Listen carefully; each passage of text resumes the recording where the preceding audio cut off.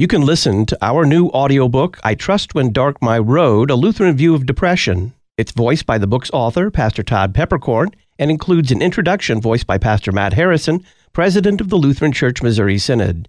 Just go to issuesetc.org, enter your email address, and we'll send you a link to the audiobook, I Trust When Dark My Road, A Lutheran View of Depression. Issuesetc.org, and enter your email address. Yeah, the new gender order speaks to a kind of queered manhood and queered womanhood, and really it all kind of blends down into one androgynous gender smoothie. The majority of women who are post-abortive say that they would have kept their child had they had the emotional and financial resources to do so.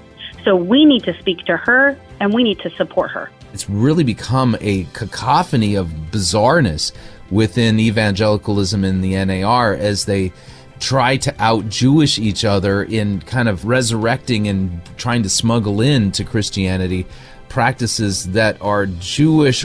See, the Creator has established an order, and it's our job to honor it.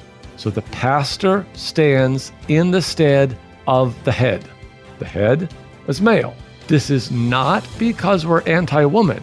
It's because we're pro-Christ. Farmers in South Dakota listen to Issues Etc. while combining our corn and feeding the world. By themselves, the headlines are a little alarming, but when you pair them together, they become positively alarming. From Newsweek, Russians trying to recruit spies from U.S. churches, and from National Public Radio, Orthodox Christians are drawing in far-right American converts. What is going on here? Greetings and welcome to Issues Etc., live on this Tuesday afternoon, October the 10th. I'm Todd Wilkin. Thanks for tuning us in. Terry Mattingly joins us to talk about media coverage of efforts by Russian spies to recruit members of Eastern Orthodox churches in the U.S. We'll be teaching a Sunday school lesson with Pastor Tom Baker on Solomon building the temple, then in chapter 11, falling away from the faith. And we'll begin a series on the Lord's Prayer with Pastor Brian Wolfmiller, author of a new catechetical resource called Lord, Teach Us to Pray. Terry Mattingly is Senior Fellow at the Overby Center for Southern Journalism and Politics at the University of Mississippi. He's founder and editor of Get Religion and author of the weekly On Religion column for the Universal Syndicate and the book Pop Goes Religion. Terry, welcome back. Glad to be here. Is it true that representatives of the U.S. government have been contacting Orthodox priests about potential spies in their congregations?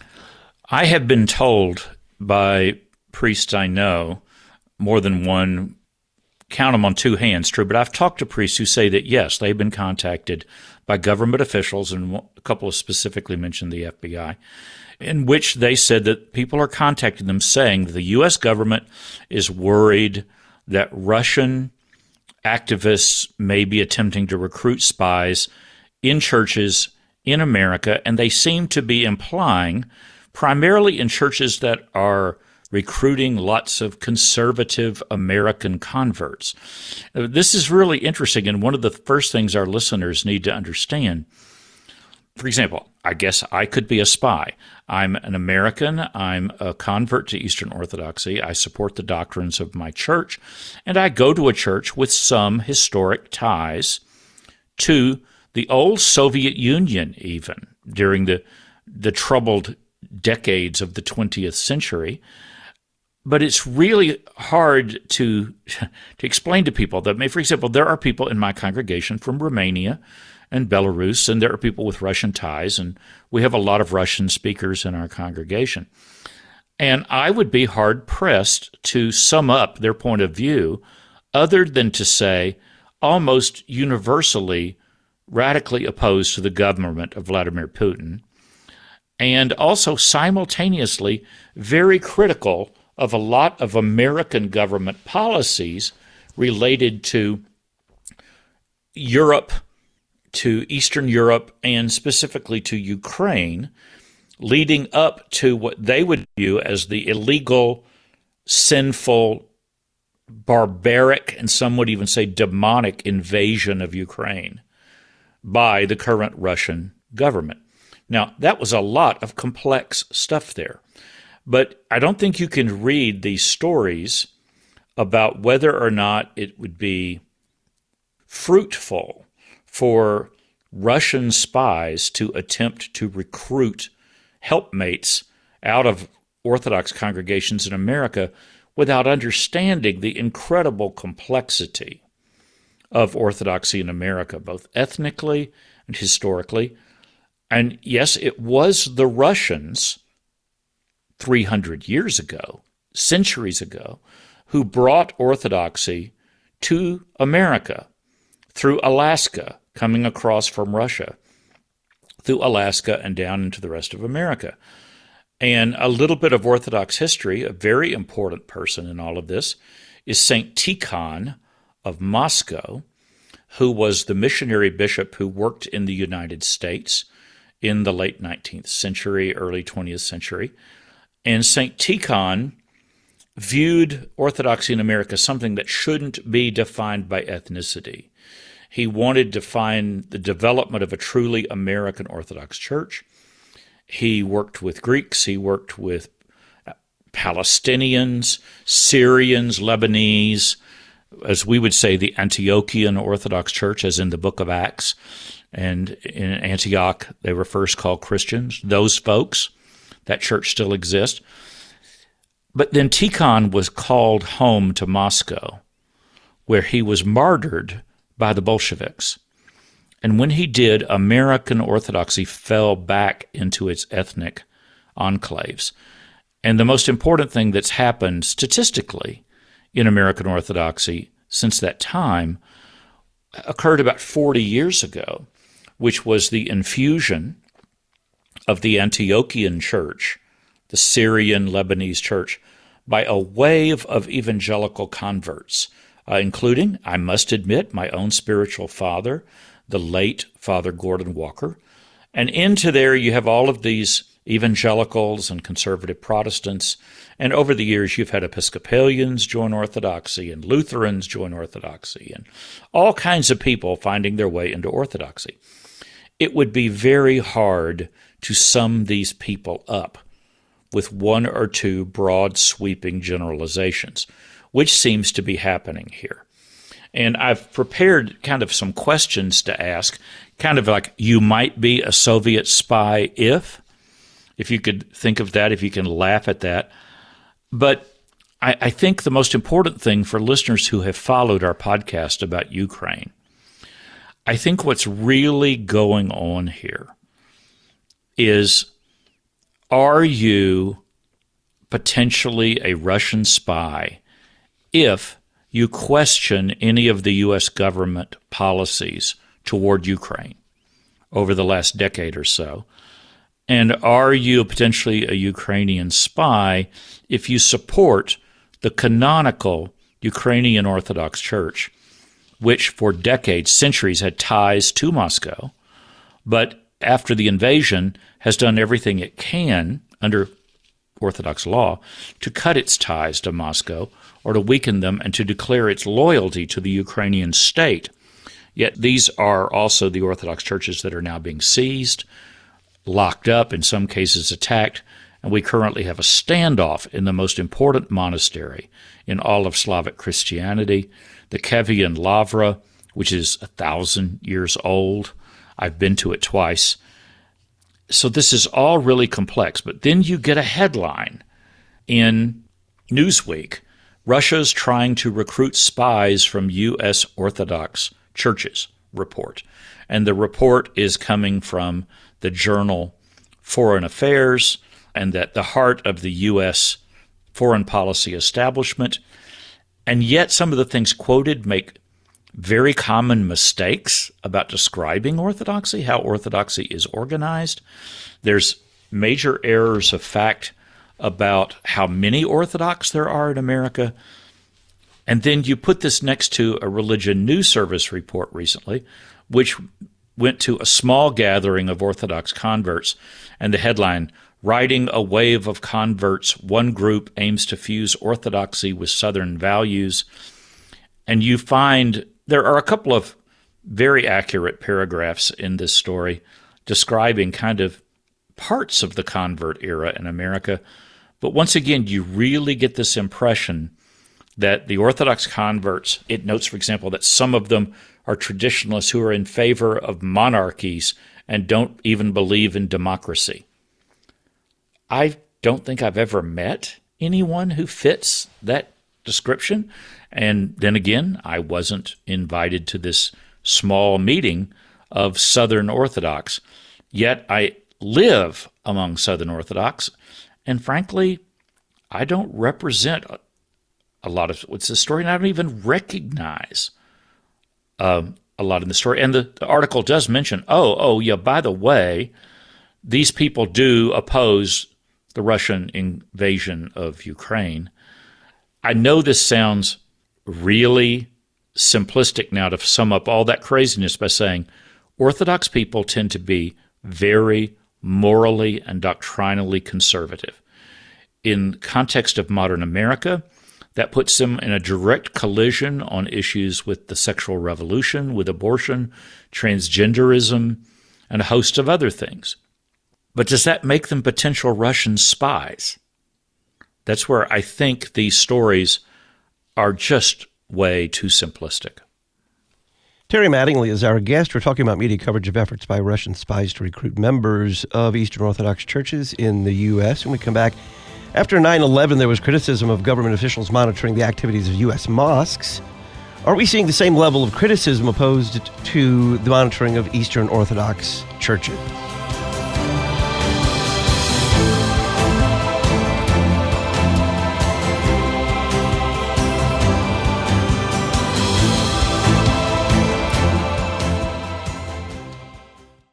You can listen to our new audiobook, I Trust When Dark My Road, A Lutheran View of Depression. It's voiced by the book's author, Pastor Todd Peppercorn, and includes an introduction voiced by Pastor Matt Harrison, president of the Lutheran Church Missouri Synod. Just go to issuesetc.org, enter your email address, and we'll send you a link to the audiobook, I Trust When Dark My Road, A Lutheran View of Depression. Issuesetc.org, and enter your email address. This fallen creation is bested by tornado, hurricane, flood, pandemic, and more. LCMS Disaster Response helps our congregations, their pastors, and other church workers to reach out to their members and neighbors with mercy which flows from Christ to altar. We offer quality volunteer training, help for congregational readiness and response, and disaster grant funding. To learn more, visit lcms.org/disaster. That's lcms.org/disaster. Listen to what you want, when you want. You're listening to Issues, Etc. Have you ever wondered about some of the more difficult topics or teachings of Scripture, such as what does the Bible say about polygamy or slavery or the free will, or what about law and gospel?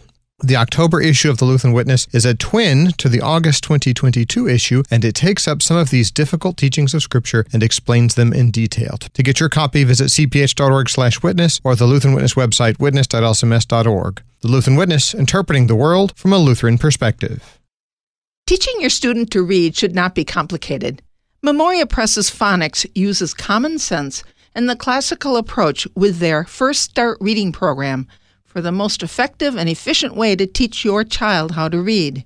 If you're interested in learning more, visit them at memoriapress.com and use the coupon code LPR24 at checkout. Memoria Press, saving Western civilization one student at a time.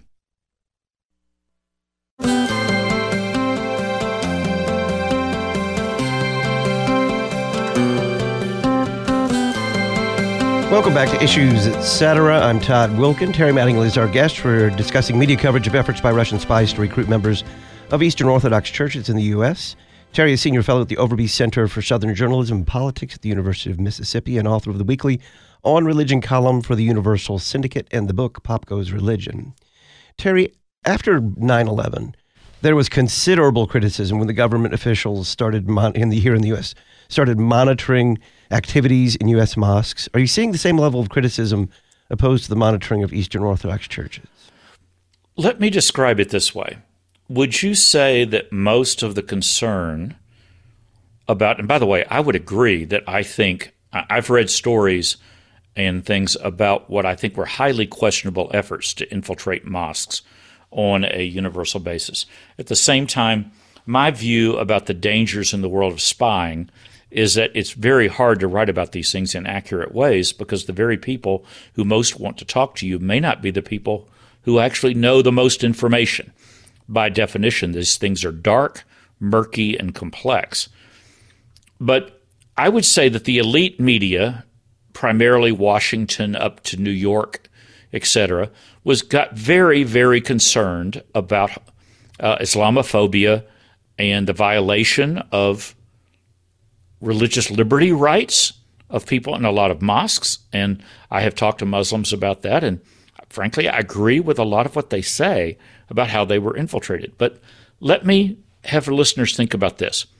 If most of the concern about Islamophobia came out of, let's say, New York City and Washington, to be specific, we should also notice that most of the concern about dangerous converts to Orthodoxy and dangerous trends in Orthodoxy are primarily coming out of Washington, D.C., New York, and among some sections of Orthodoxy that tend to be more doctrinally and culturally liberal. In the Newsweek article, for example, every article about Orthodoxy and religion has to have an expert from New York. I think it's now a law. And in there, they quote a scholar of Orthodoxy in the U.S., an author of Between Heaven and Russia.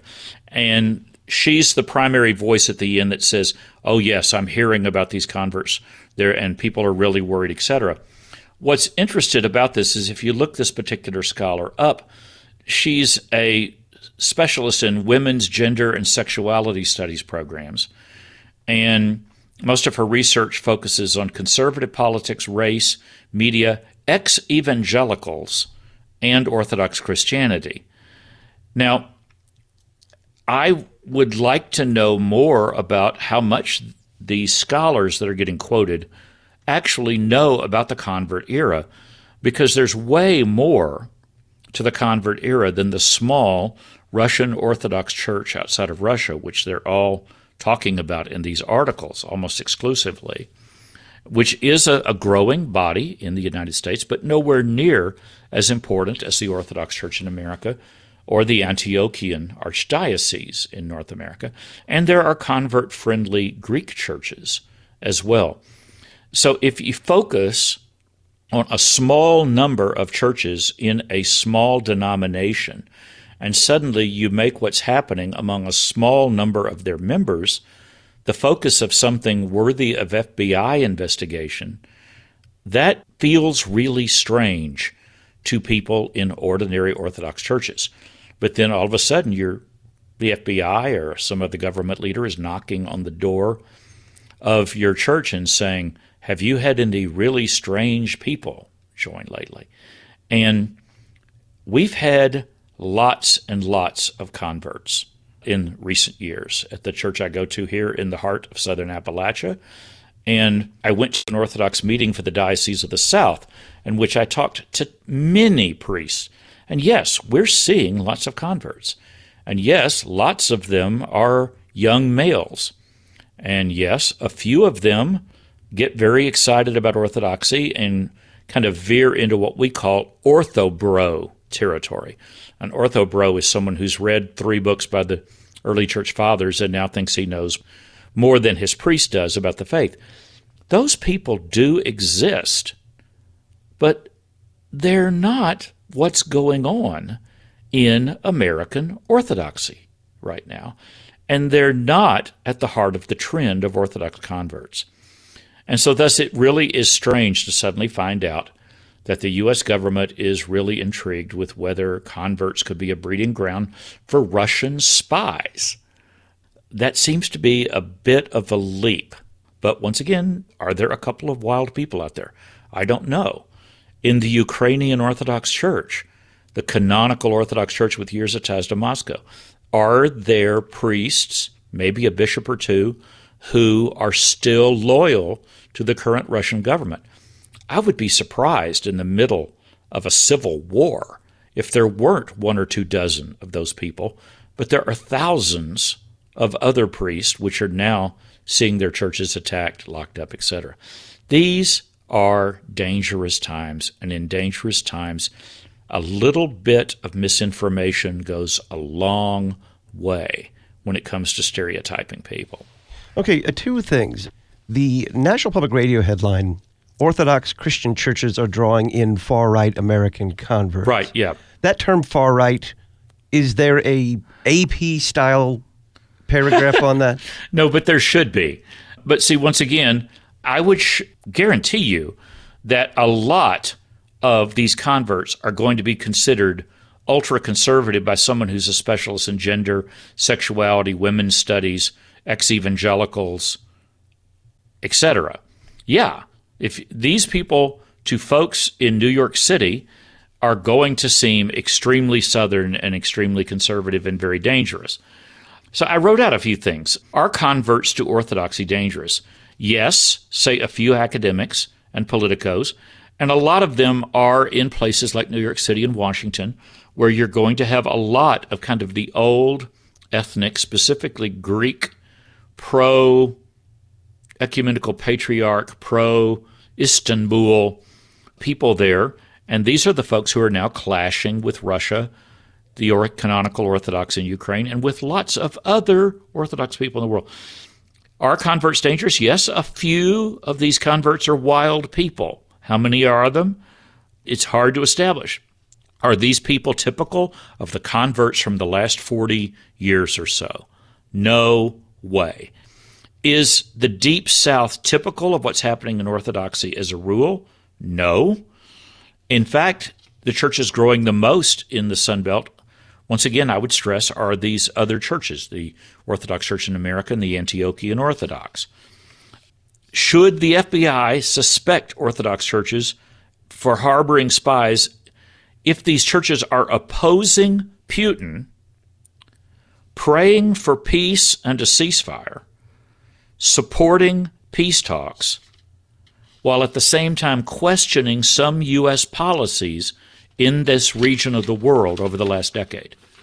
Now, all of those things I just said, you're opposed to Putin, you're opposed to the invasion, you're praying for a ceasefire and peace talks, but you do question some U.S. policies in this part of the world over the last decade.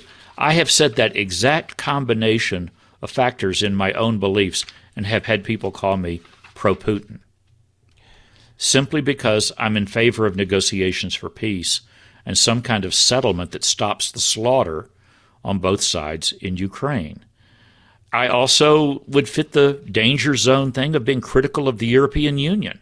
I'm critical of some policies of the current White House. I'm a total opponent of Trump, but all of these stories mentioned that, hey, a lot of these converts voted for Trump and they're pro-Trump. Does that make them dangerous? Does that make them potential spies?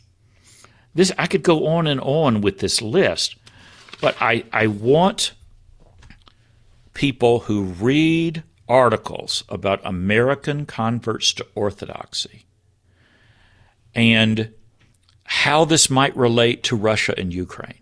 Read the article and look for one thing. Do the authors of this article realize the convert era has been going on for 40 years and that the primary churches involved in it are not the Russian Orthodox Church out of Russia? Important smaller church, and it is growing. But look for the word Antiochian and remember the New Testament. And in Antioch, they were first called Christians. Look for Antiochian and look for references to the leaders of the Orthodox Church in America, which is the largest body with ties to Russia. My own church is a member of the Orthodox Church in America. See if the authors and the editors of these stories know anything about the breadth of convert and American Orthodoxy over the last 40 years. Are they really talking about narrowly defining a small groups of people during this era of after the Ukrainian invasion, and specifically, frankly, looking for signs of Donald Trump?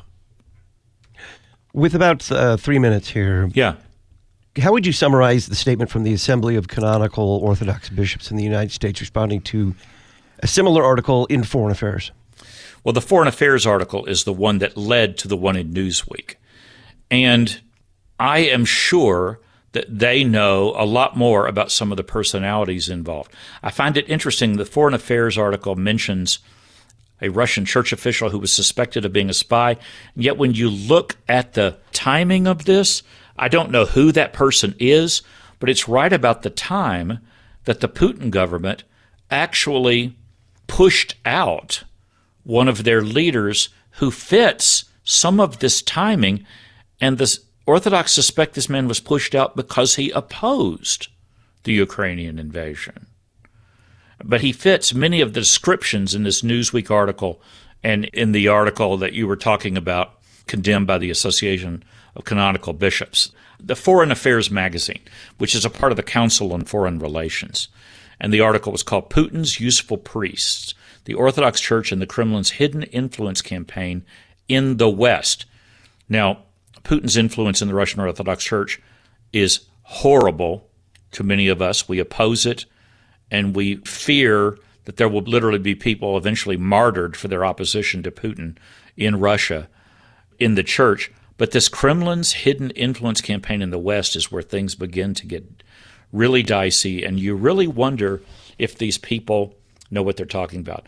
This is where I would love to see a couple of these bishops sit down with editors of Foreign Affairs magazine and Newsweek and just get to do a little bit of fact-checking about whether these journalists actually understand basic facts about the organization of Orthodoxy and trends in the Orthodox churches. There are several in the United States. To me, I see signs of people that just don't know a lot of the basic facts. Terry Mattingly is Senior Fellow at the Overby Center for Southern Journalism and Politics at the University of Mississippi. He's founder and editor of Get Religion and author of the weekly On Religion column for the Universal Syndicate and the book Pop Goes Religion. Terry, thank you very much.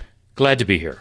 When we come back, we'll be teaching a Sunday school lesson on Solomon building the temple. Then in 1 Kings 11, falling away from the faith. Pastor Tom Baker will be our guest.